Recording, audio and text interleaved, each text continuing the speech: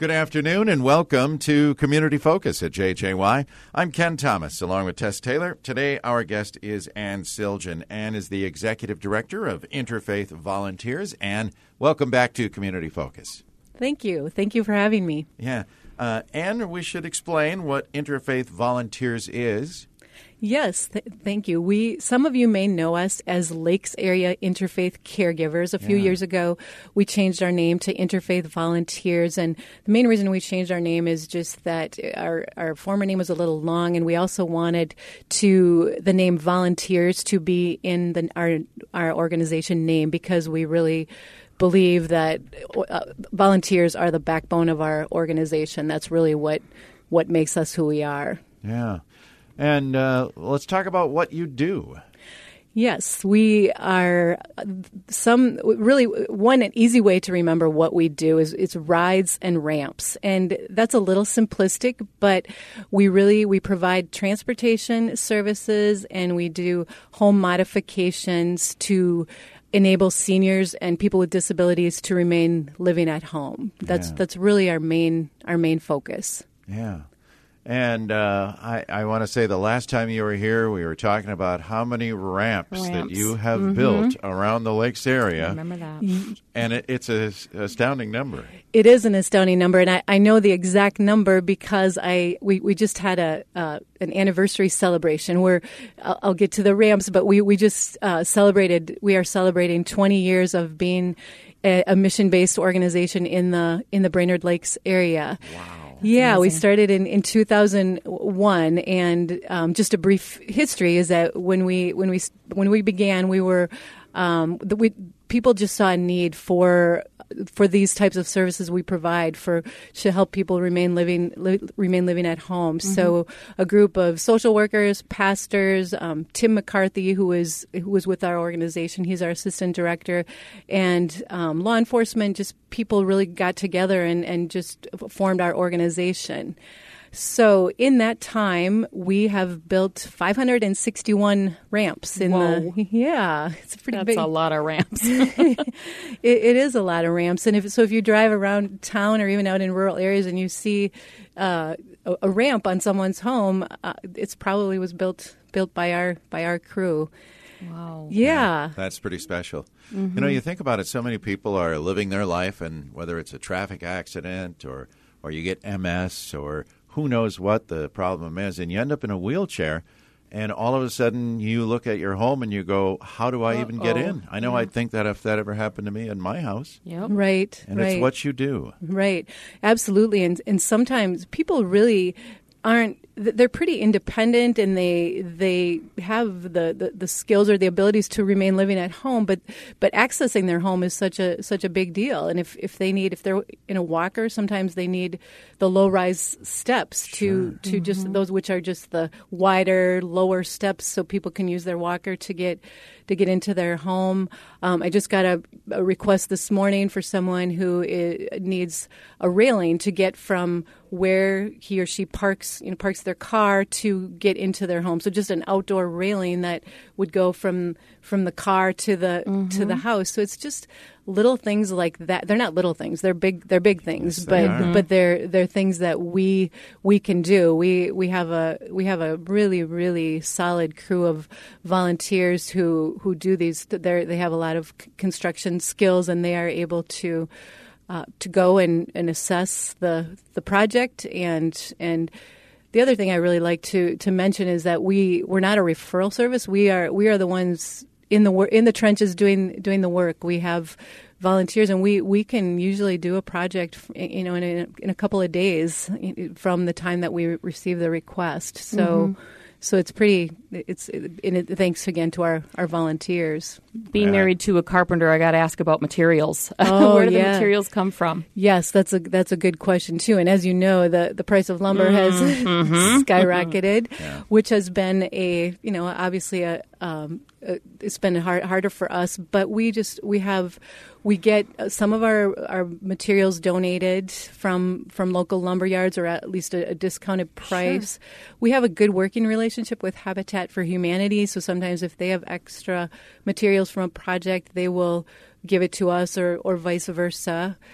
The price of lumber is going down a little bit, but we just have some very, very generous donors, businesses in our community who have really stepped up and provided more financial resources for us because they know that the price of lumber has increased. Mm-hmm. We never turn anyone away based on their ability to pay. So we're a mission, again, we're not a business, nonprofit, and so we will do the work and figure out how the funding will work later. Sometimes we get reimbursements from the county if an individual is on some type of county program, or we have donors and grants that fund these projects. Yeah. And you mentioned you got a request for a railing, and my question is, how do you find out about people that need the help? That's a good question too, and our requests come from a lot of different sources. We get a lot of our referrals from social workers, either at hospitals, churches, clinics. We also get a lot of it's word of mouth. It's a neighbor who notices that their neighbor is having trouble and needs some extra help. And it's also, we get a lot of our referrals from church communities as well. And, one thing sort of unfortunate is that during COVID, when a lot of the churches were not holding services, I think a lot of people slipped through the cracks. So we've had an incredibly busy summer and fall with these types of projects that people usually come to us when they're in a great need. People don't like to ask for help, so by the time they come to us, there's a great need there. Do those folks then pay for this service, or how does that work out? You kind of mentioned it a little bit, but can you clear that up a little? How the actual homeowner, how they're involved with either covering the cost or not?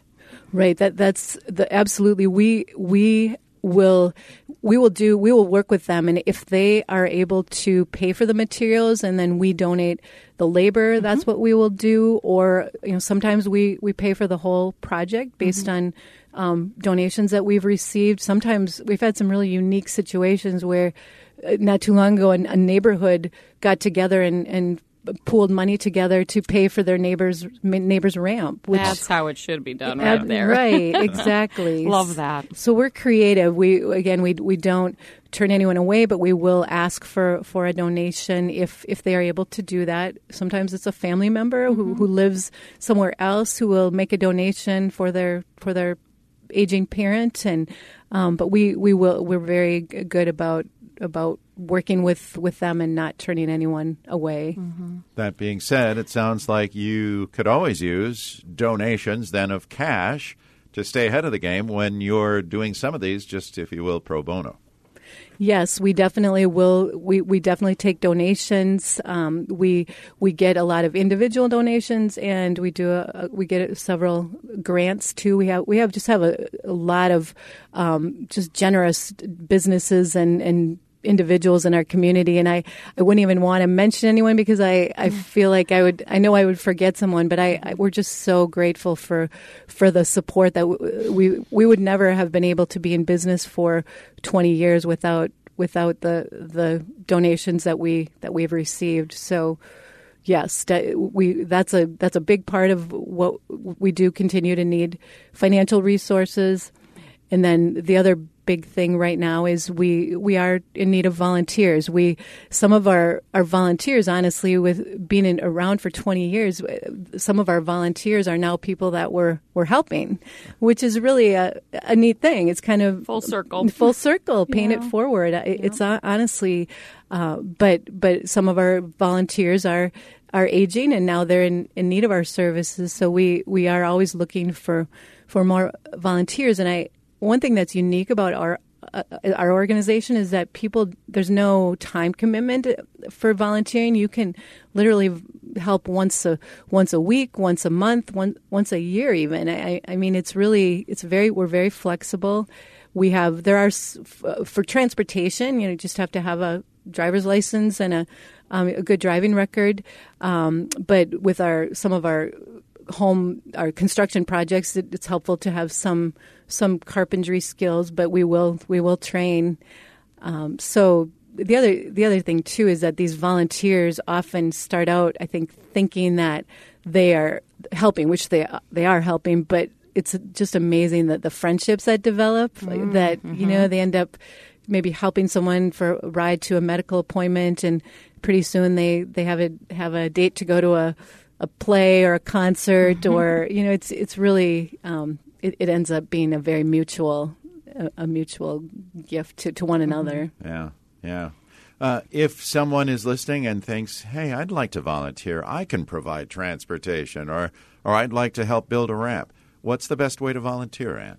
The best way is to either call our office at 218-820-7454, or you can go to our website, and it's just interfaithvolunteers.org. It's just one word, interfaithvolunteers.org. And there's a volunteer button, there's a donate button, there's a, so we can donate right on the website, too. Yes, you can donate right on the website, and you can sign up to be a volunteer right on the website. But if you're more comfortable calling, we definitely will take calls as well. Let's elaborate on the ride side of things. You said 2 appointments. Is this also where the volunteer would assist and go into the appointment, or say to the grocery store, go in and help grocery shop, or is it just technically the ride? How does that work, or is it case-by-case basis?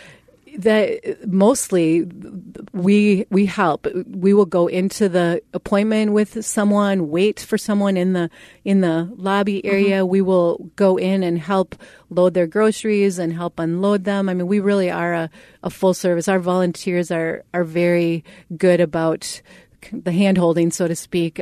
We don't want to leave anyone leave anyone. I mean, we were very, very conscious of that. And I'm guessing, too, depending on the client, you kind of got to determine, do they want my help in the grocery store, or do they want me to just sit out here and wait? So, okay. Yes, that's exactly. I mean, we always try to respect the person's independence and what their needs are, because it is different in every situation. But we will definitely go the extra mile to help.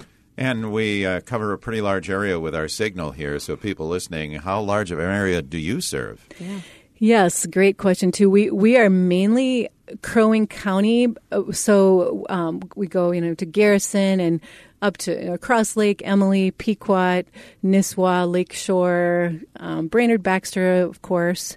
We do go a little further, into northern Morrison County or southern Cass County, a little bit into Aiken County, but our geographic area is mainly around Brainerd Baxter. Yes. Gotcha. Yes. Is this maybe the only kind of service in this area like that? Yes, I believe so. I think we're the only one in this area that does what we do. There's others that have that's why we've really tried to focus on transportation and home modification, because there are other providers in the area that will do respite care and some of the other services. The other thing I would mention is we are a non-medical service. So if anyone needs medical services, we are not that. Yeah, right. Right. Now, you said home modifications, and you mentioned, of course, the ramps and the railing that you had the request for. Do you go inside the home, too, and do these modifications, or is this just kind of an outdoors thing? No, definitely. We do go inside as well. We do the grab bars, in the bathrooms and things, railings inside. So, yes, we do things in the home as well. We're not – sometimes once we assess a project, there may be greater needs than we can provide, but we do all the things that make the house safe and easy to access. Yeah. Nice. Yeah. That's really neat. Good service. Good service. All right. Well, let's remind our listeners again that volunteers are needed. And if you'd like to volunteer or donate, you can go to interfaithvolunteers.org or call them at 218-820-7454. Yes. Thank you. Yeah. And anything else we should know? I think that's about it. Yes, we just really appreciate the fact that we've been able to serve people for 20 years and in the Brainerd Lakes area, and we hope that we have another 20 20 years. Exactly. I think you probably will with those great services. Yeah.